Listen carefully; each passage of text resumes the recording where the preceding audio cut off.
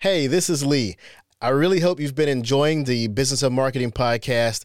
It's from marketers and for marketers, and my intention is to bring you value, experiences, and insights that you can use. Also, if your company would like to have their own podcast, I would love to help. The team at Content Monster specializes in B2B podcasts, so if we can help, contact me at contentmonster.com. That's Content Monster, MONSTA.com. Enjoy the podcast.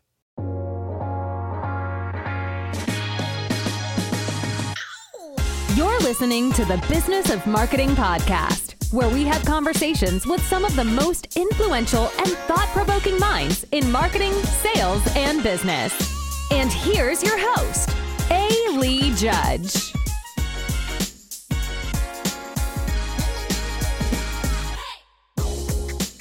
Welcome again to the Business of Marketing. I'm A. Lee Judge. Since about 2010, companies began to realize that their new storefront was their website. And since then, more customer relationships start on websites than any other channel. The fun part is that Google runs the world, and it keeps us on our toes with attempts to satisfy the algorithms and to get our web efforts to reach the masses. That's why we need experts like today's guest. Our guest this episode has consulted with various enterprises and well-known brands for over 10 years, while playing key roles with multiple agencies and solution providers in the inbound marketing industry. Known to many as SEO Steve, this digital marketer is also a multi-location SEO expert, an adjunct professor, and author. So to share his insights on SEO today, I'm happy to welcome to the podcast, Steve Wiideman. Mr. Judge, thanks for having me on the show today. Happy to hang out with you and talk shop.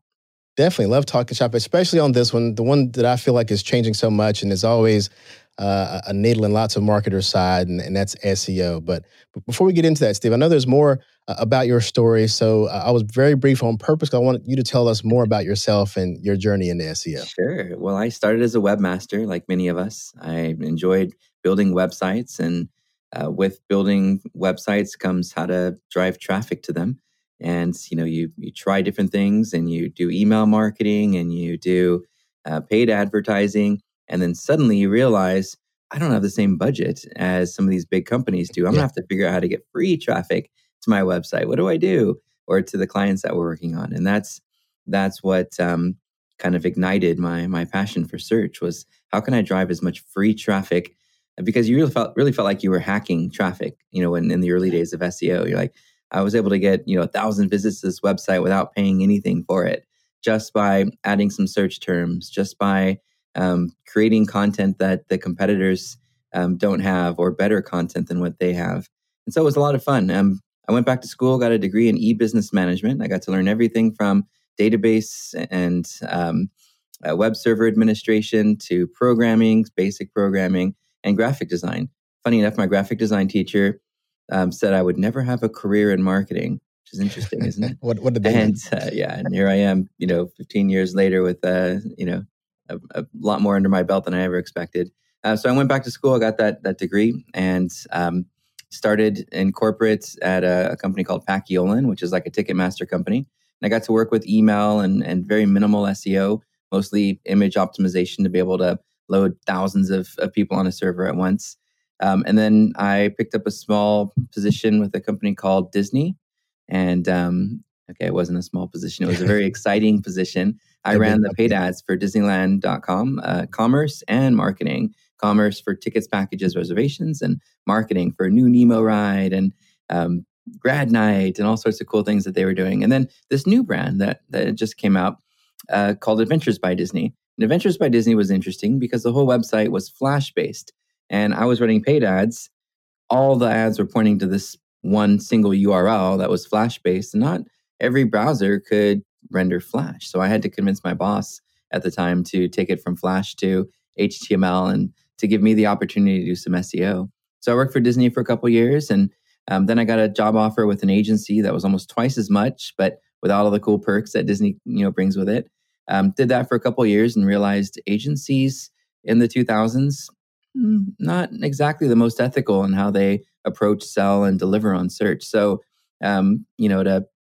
to sort of be closer to my family and get out of that agency game, I decided to branch out on my own. 2010, I was just Steve Wiideman, SEO expert. And 2015, my team and and friends that I kind of carried along the way.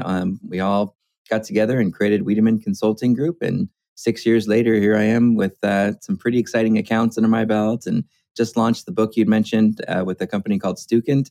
So all the colleges that are using Stukent for their certificate programs will be using, our SEO textbook. So I'm really excited about that. That's an interesting story. It's something that I typically ask my guests, how did you get from where you are? Because most marketers, but most people in marketing did not start in marketing. And you mentioned that you have some graphic design background and some... my graphic design background's not that great, but web design for sure. Web design. Yeah. Yeah. I mean, we tend to come from either something creative, whether it be web design, which I've got a question later about that too, web design versus web development.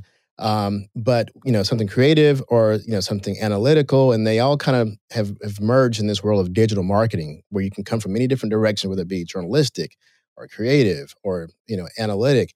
There's a place for you now in today's digital marketing. Right. And if you're competitive, if you love to see yourself move up in search results and look at those numbers and see your page, whether you designed it, whether you wrote it, whether you're behind the technology that's powering the mobile experience for it, whichever role you're playing in helping to get that page to rank, if you are fascinated and passionate about watching that page move up and having it appear for more search terms, then SEO is your game, right? It's what it's what I got addicted to, and it's what I've got a few of my clients addicted to. Some more than others, unfortunately. I still get text messages from one of my clients who checks his rankings every morning because he knows the dollar value of moving from position 1 to 2 in a retail market where his products are in the thousands. Yeah. So he'll send a text message and say, "Hey, Steve, I just moved down number 3 for this term. Can you see what's going on?" And it's like, you have a whole SEO team now. Why don't you start with them? I know, but you're just the best at this. And like, no, just ask your team first. We train them. They got this, But that's how addicted some of these clients are, because they know, what that value is. They're looking at organic being the number one traffic generator. Even for large brands, organic is usually the number one traffic generator. Though for them, a lot of it comes from branded terms, from the offline advertising they're doing, where people are looking for them by name. But yeah, it's an interesting dynamic, and we do have to be a little bit of a multi-personality character to be able to merge all of the different aspects of what goes into SEO. Good content alone won't help you rank. Good tech alone won't help you to rank.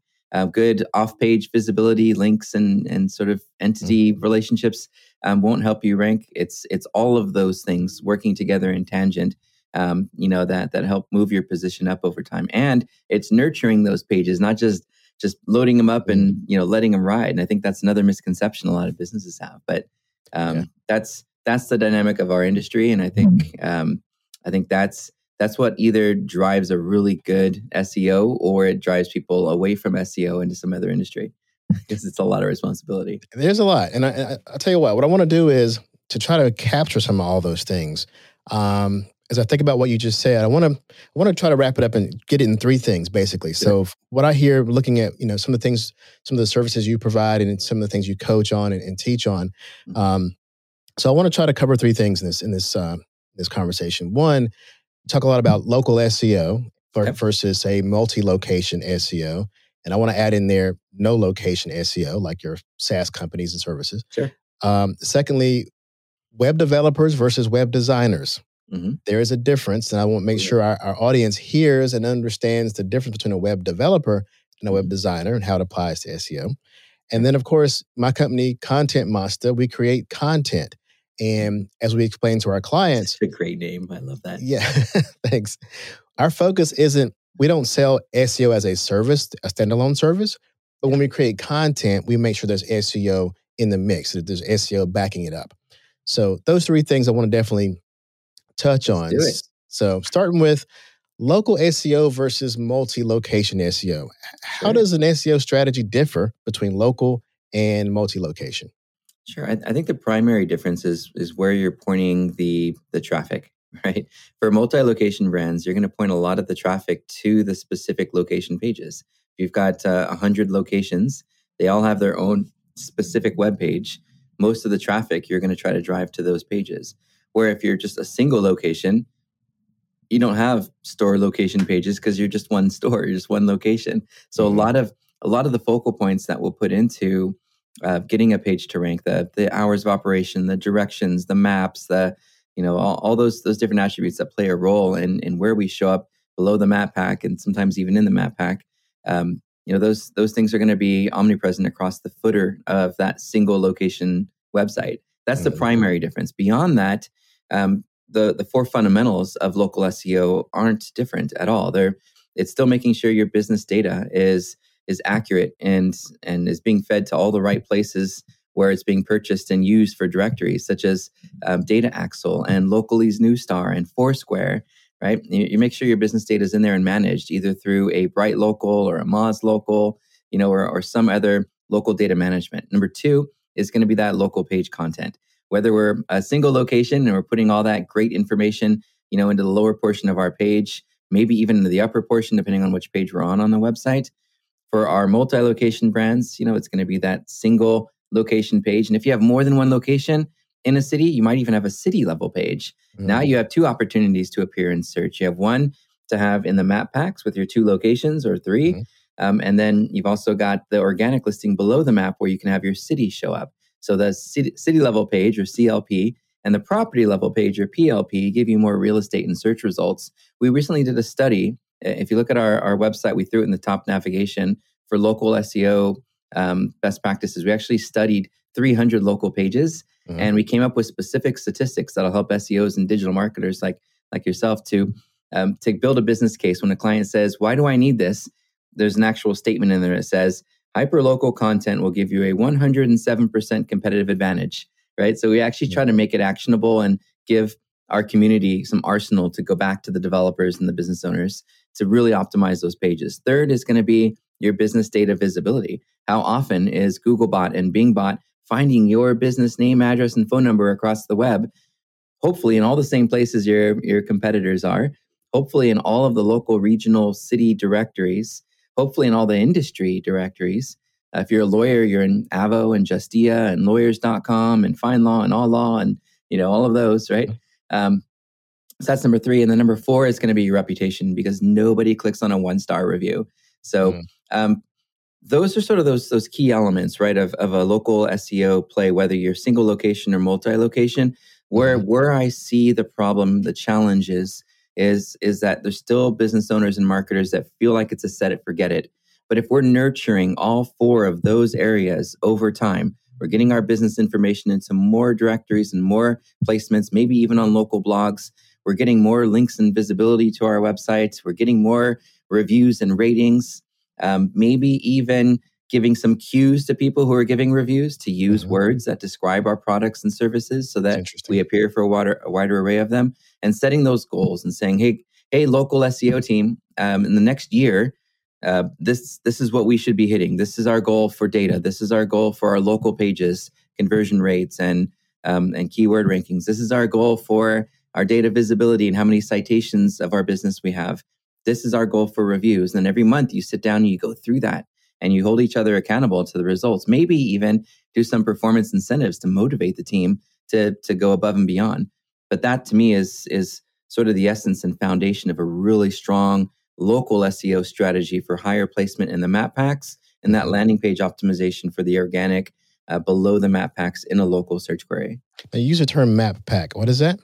Those are the three listings that appear from Google Maps in a web result. If you do a search at google.com, they'll show maps, right? Okay. Yeah, I'll admit, so my company is, well, based on my previous network is where my company customer base started from, mostly technology, SaaS companies.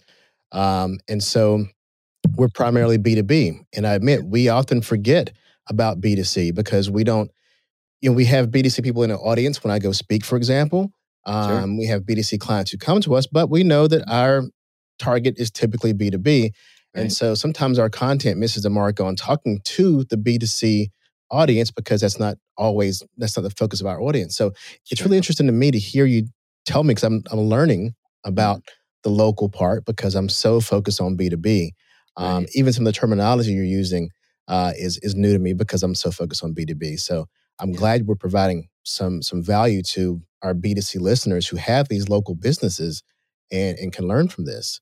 Yep. Um, so I can now, tell you for yeah, B2B, it is a different dynamic, right? yeah, For B2B, when we think about paid or organic search, the funnel's a little bit different. The call to mhm, action isn't buy, purchase, order, book now. It's a soft conversion. It's getting them to engage in some way where they become part of your reach so that you can take them down a journey through email, through remarketing, through, bringing them back, through a sales process by showing them convincing and helpful content. I would say the upper funnel content strategy is much more important in B2B mhm, and than B2C. B2C, it's still important, but I think for a lot of people, they're just looking for a product, get it, and they're done.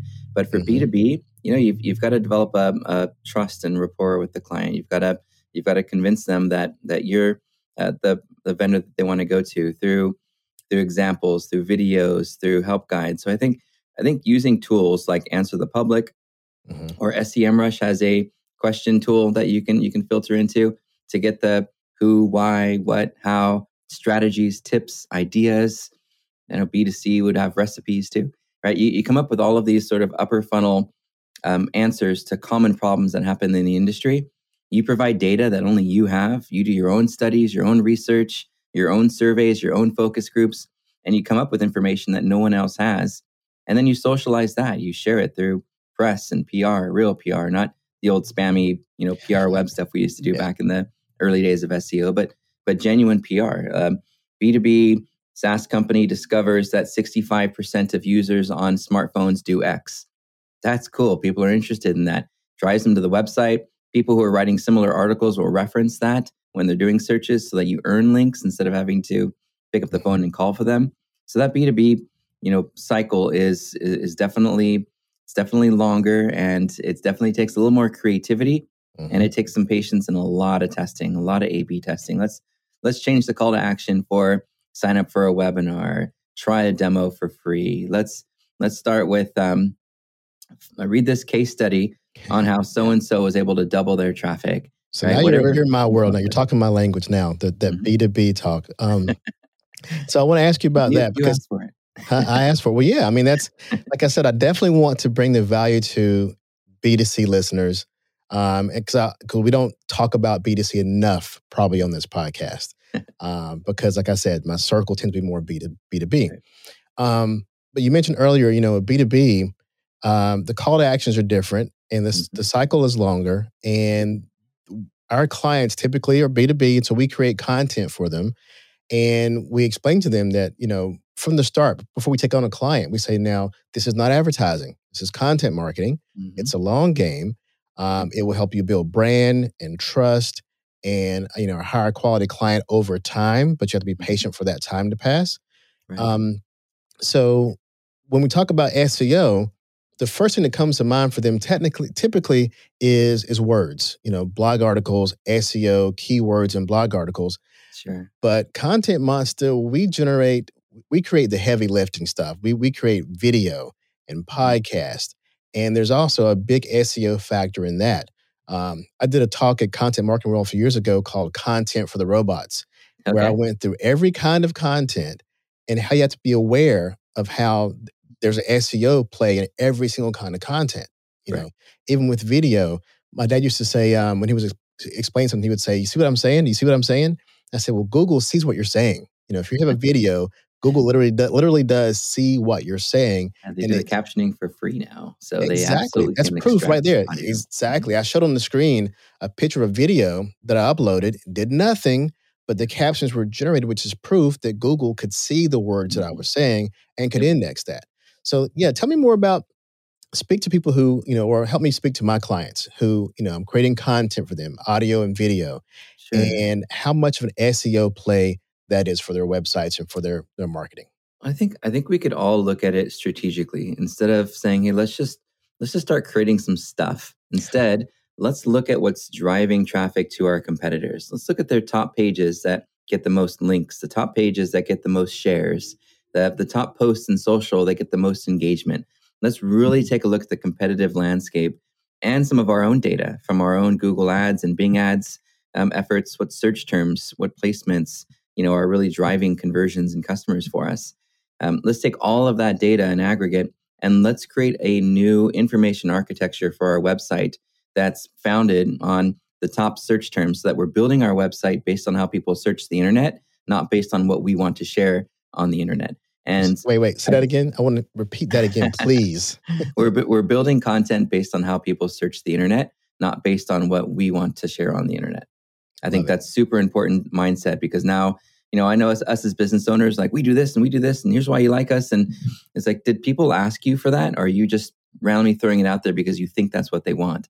So I think in taking that other approach of what are people searching for that I offer, and how do I emphasize that in my navigation, and take all the other stuff I want to share and de-emphasize it, and maybe just incorporate it into that other content. Once you've built that site map, that site plan, the roadmap of content that you're going to create, you're likely going to take that super competitive keyword, right? If you're an attorney, you're probably going to have truck accident lawyer. If you're a B2B SaaS provider in, let's just do influencer marketing platform, right? You have a platform for influencer marketing. You have a single page on your website, not your homepage, for influencer marketing platform. And then now you're going to take all those great content ideas that relates to that parent topic, and you're going to put them under that silo. You're not going to put them on a blog post or in a resources section or an article section. You're going to nest it right under that page. So that way, your competitor is competing with one page. You're competing with a whole section of content, supportive content that uplinks back to that page through the breadcrumb system, through the site structure, through the information architecture, allowing you to have hundreds of pages of content in support of that parent page for that competitive keyword that you're going after. So I would say if you're going into a content strategy and you really want to get aggressive with SEO, do that competitive insight. It can take months. It took me 6 months to do the taxonomy plan for Applebee's. It took me 90 days to do the plan for Jacuzzi, right? 18,000 keywords to go through and sort through to organize and theme and sub-theme until I knew absolutely what people were looking for, what attributes, what different ways that they were searching for these products and services. So take the time to do that. And if you have the budget for it, because it can be expensive and it takes a while to do, once you've got that, you've got your all-inclusive roadmap for the rest of the year. And it's going to include both upper and lower funnel. So you take your lower funnel and you prioritize that to make sure that you're driving customers.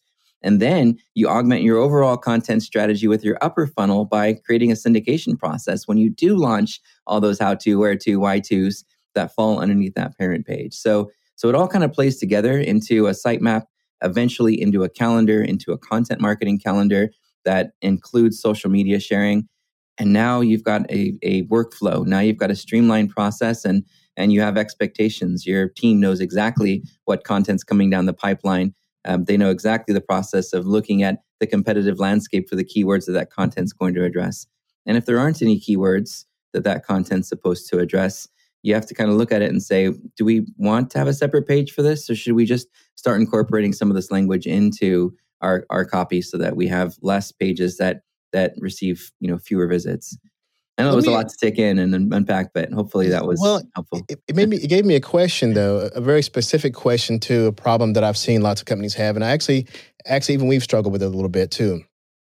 So you mentioned the information architecture of your website. Yep. Typically on a website, you have the homepage, you have product pages, product or service, and you have your blog. You mentioned there's somewhere in between there that's not a blog page, but yet it's a topic page.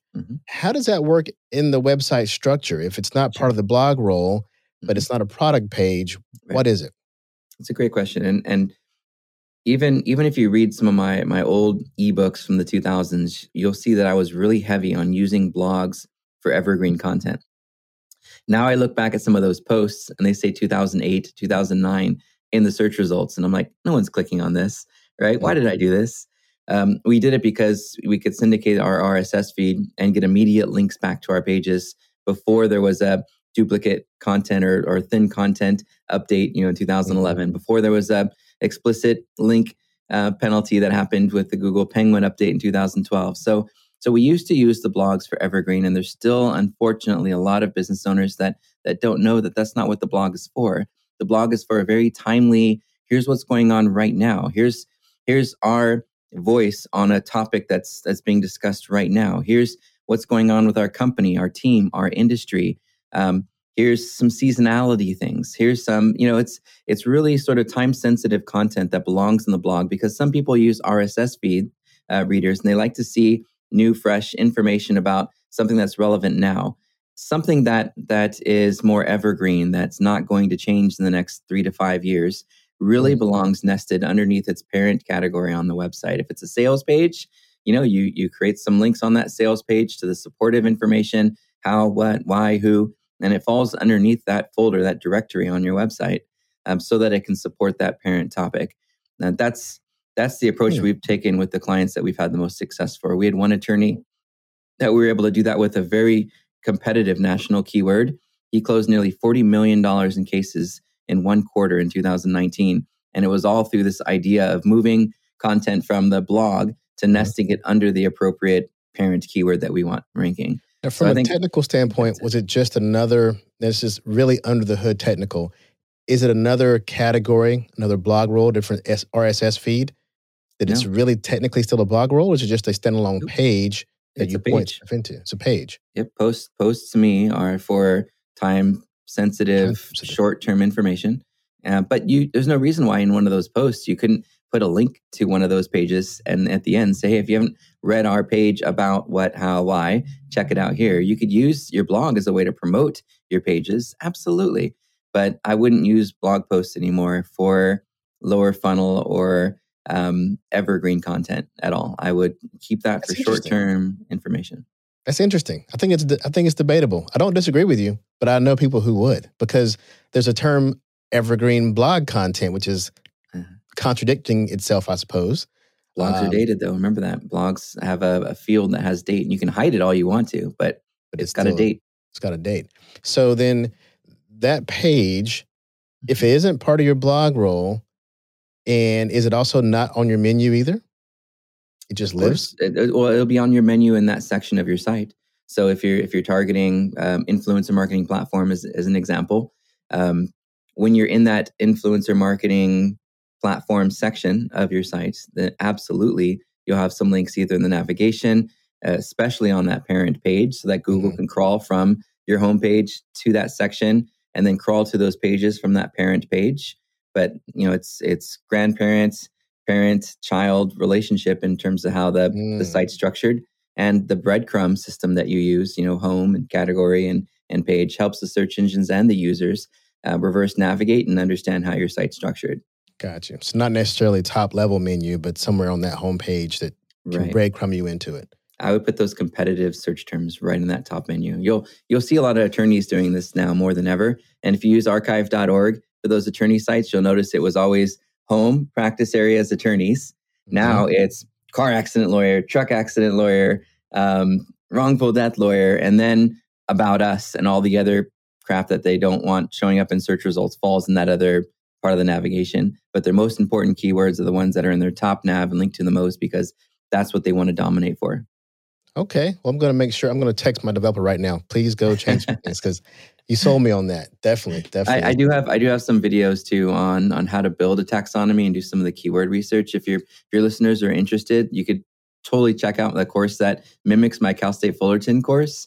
It's at Academy of Search, and just use my handle SEO Steve, and all your listeners can get total free access to all of that stuff. Absolutely. Make sure we get those links to put in our show notes as well. Got it. Yeah, definitely.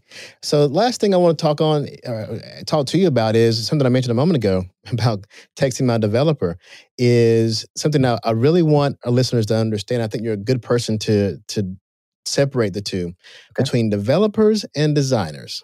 Sure. Back when we used to do website design, we were everything. Yeah, exactly. We were everything. And, back when people would say, hey, I can do Photoshop, so can I do a website? No, you've done a picture of a website. You haven't done a website.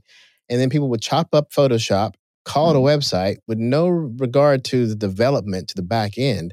Right. And then over time, people realize, okay, there's more to it than just a picture on your computer. It's actually a living, breathing, thing.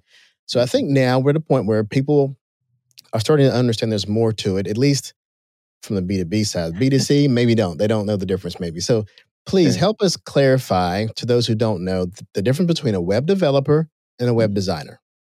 So that's a really easy one, actually. That, like you said, the web designer, the person who's designing what the site's going to look like, lives and breathes in programs like Photoshop.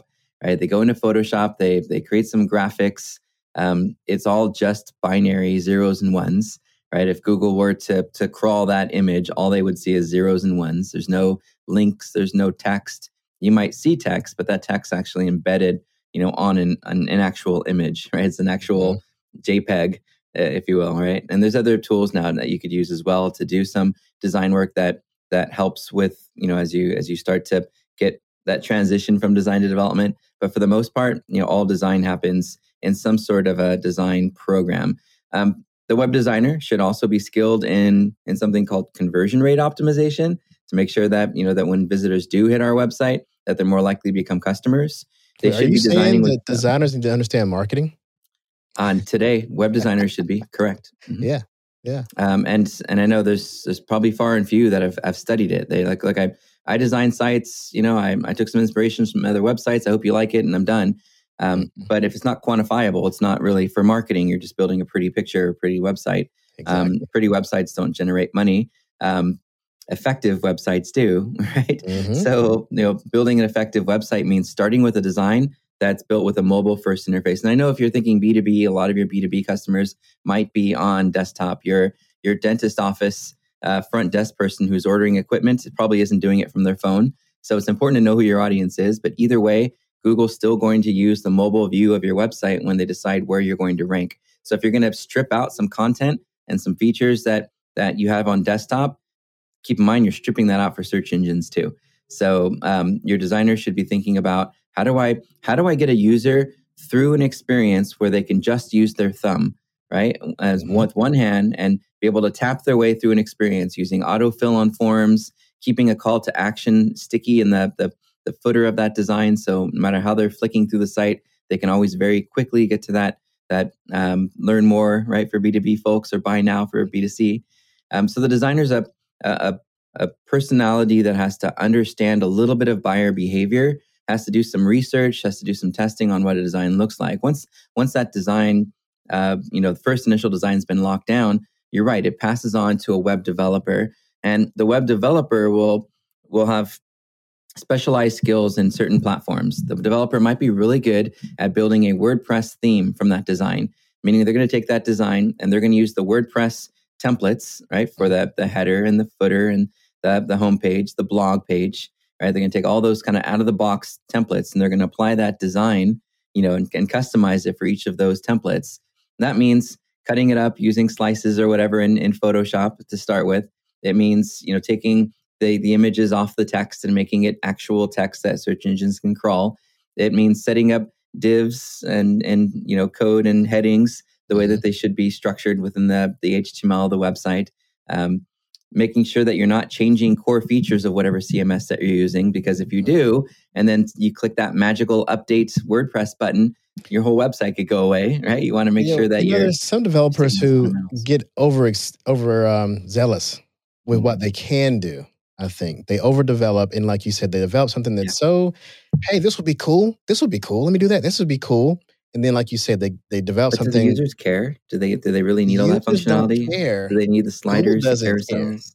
Exactly. It may be beautiful. I mean, you got two things. You have the designer who gets overzealous with beauty. Like, this is beautiful.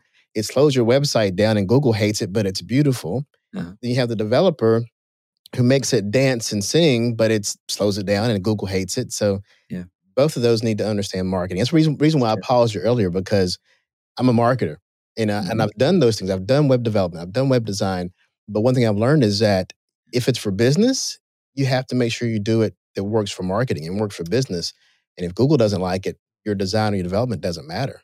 It's an interesting ecosystem because there's standards, and sometimes we want to be creative. Sometimes we want to be different. Sometimes we want to be unique. And while there's so much value in that, and I love creativity as much as the next guy, but if a visitor gets to your website and they have to figure out where they go because it's not set up with a standard top navigation, the logo is not in the top left and clickable to go to your homepage, right? If it's not set up in the same way that they're used to navigating the internet and they have to think, it's going to cause friction in that whole conversion process. So we want to minimize friction by sticking to standards. Still be unique, be creative, but do it in a way that follows standard, industry guidelines so that the user doesn't have to try to figure out how to use your website when they get there. So what are some of the most, I'm glad you mentioned that. I was thinking about, I saw a website where I got to the website, it was beautiful, and I swiped to scroll and I couldn't scroll. Oh no. Oh, the map. You got stuck on the Google map or something. No, their website, it was a big image and they had a button somewhere where I would click and it would slide or it would change or whatever. Oh, wow. It was a beautiful design. I was screaming at the designer. I'm like, you freaking artist. This is beautiful, but it's not a website. But I can't use it. I can't use it. Do I need to turn in my mouse for something else? Because I don't know where to navigate. There was nothing about it that was traditional. And I'm not saying you had to be square like everyone else, but it bugged the crap out of me that I couldn't even scroll. I wanted to just scroll up to see what was next. There wasn't anything next. The website was only a screen height. That's all it was. Yep. And it was by design, but most people are used to seeing more than a screen height.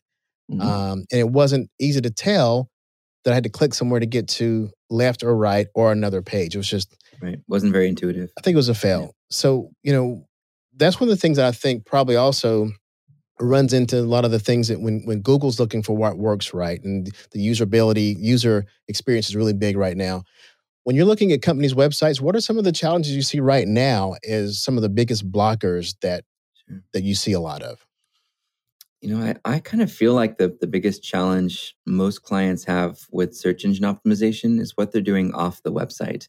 On the website, every business should be chipping away at that page that drives customers, and doing better at that. I think everyone should have their eye on those top 10 or 20 pages on their website that they know need improvement and could be better. That when they have some extra budget, they should put it into redesigning those pages and making them better. But I feel like the biggest challenge is off the website. Yeah, the technical part's important, and Google has recently said that the new Core Web Vitals updates that they're making are more than a tiebreaker. But honestly, if you have the absolute best content and people get what they need, and a majority of the people who are searching click on your listing and stay there, you're going to be okay. You don't need to have perfect page speed scores. You don't need to have perfect technical SEO. Your site doesn't need to validate W3C standards, right? If you've got the better, more helpful page for users on the devices that they're visiting your website from, you're going to be okay. It's the biggest challenge is getting other websites to mention you and those search terms that you want to appear for. Google already knows what page on your site to rank for those keywords. Now it's up to you to get your business mentioned in correlation to those search terms off the internet, on large news sites and industry sites, to be everywhere your competitors are mentioned. Whenever they're mentioning you, you could go back to them and say, hey, thanks for mentioning us. Could you make our name clickable so they could visit our website? That's asking for a link without asking for a link, right? So I think that's the biggest challenge right now is the off page. The technical part of SEO, the primary things to pay attention to with the team are security, privacy, accessibility, mobile friendliness, and then chipping away at conversion rate. If you're focused on those things every month, you're going to be fine. And speed does help conversion rate, so why not keep chipping away at that? But don't do it for the sake of a technical audit that an SEO consultant gave you. Do it for trying to get more customers from the traffic you're already getting to those pages, and focus your energy on trying to build your brand. Stop trying to clean in-house and start putting up more signs outside the house that tell people where to go to find you. You just relieve me of so much stress. Well, because our website, it's a good example of that. It's working. The content is good. It's driving business. It's converting. Yep. All those things that are important to business are working. If we run an audit, oh my God, the scores are horrible. Yeah. And I'm like, well, we probably have a bad template we chose or the bad design from 3-4 years ago. That's going to be a heavy lift to change. And the question is it worth that heavy lift to change those things if the site is actually working? I feel like if you're a tiebreaker for your competitor, like, man, my competitor's page is just as good as mine. I ran a survey with Mechanical Turk, and 50% say they choose me, 50% say they choose them. So we're equal to them in the quality of our content. And we look at the links that are coming to our pages, and they're equal in terms of the quality and quantity.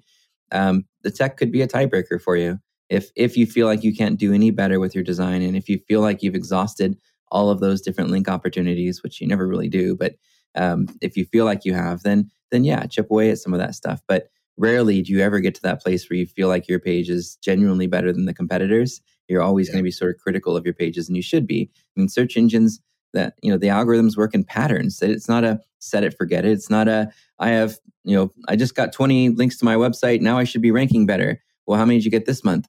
None. We got 20 last month though. We're good. Well, what's that say about the pattern of things that are happening with your on page and off page? Oh, so every month I should be improving my page. Yeah. Every month I should be getting new links and mentions of, our brand and those pages. Yeah. It's about patterns and velocity. That's how algorithms work. They don't work with a one-time, okay, I have database that this is how this site is and where it should rank. I'm done. No, they're constantly changing and shifting and evolving and refreshing and recycling. So I would say just keep nurturing, your on page, your off page, and what users see in the search results, by putting more structured information and rich results so that users want to click on you more often, and that they want to stay on your website more often because you're improving those, those focal points. If you're holding your team accountable to those three things, my on page, my off page, and my search behavior signals, and every month you're holding each other accountable to better results, you're going to be just owning the search. You're going to watch as you continue to grow slowly over time, and your competitors go up and then down, up and then down. They play this crazy headache game because they're trying to game search results with techniques where you are focusing on strategy. You're about the style of SEO, and they're about the fashion. So I would say be the stylish SEO, not the fashionable one. Wow. So for those companies who are focused on, the fastest host or debating about CDNs, having those three things you just said are more important over time if they're consistent with those things. Great. Because I've been there before. I've been that person stressing over CDN. And sometimes you're not going to be able to. Think about it, if you're a gallery, right? If you're promoting paintings and photos, you're not going to want to put lower quality images on your website. People are going to expect high quality images. They're going to expect the page to take a while to load because you've got great, really high definition pictures. Mm-hmm. There's ways that you can load them where they load faster and they're still high quality. And there's ways that you can optimize them, but your page is never going to be as fast as an article somewhere because it's really rich in media and it requires high definition images that are going to take a while to. Google's not going to penalize you because a page is slow on a page that users expect it to be. That's just crazy, Yeah, definitely. Well, Steve, it's been a great conversation. It's been fun. Look forward to keeping in touch because there's so much information. And, as someone who, my background is not far from yours. I've done web design, web development. Now I'm in marketing and all the technical stuff, sometimes I wish I didn't know. Because I shouldn't be worrying about a CDN or about, the report, the analytics report that Google gave that's just like, oh my God, that score is that low. What are we going to do? When in actuality, business is still happening. And I see some companies that, are the top company in their industry who have horrible Google statistics. I'm like, that's proof right there that it's not everything. It's not the whole world. It's not build a plan, create a roadmap together. What technical things do we want to work on? What's our content roadmap look like? Where are the places that we want to earn visibility off the website? And what are some of the tests that we want to do with how our listings appear in search results? Focus on those, and you've got yourself a good long-term SEO strategy.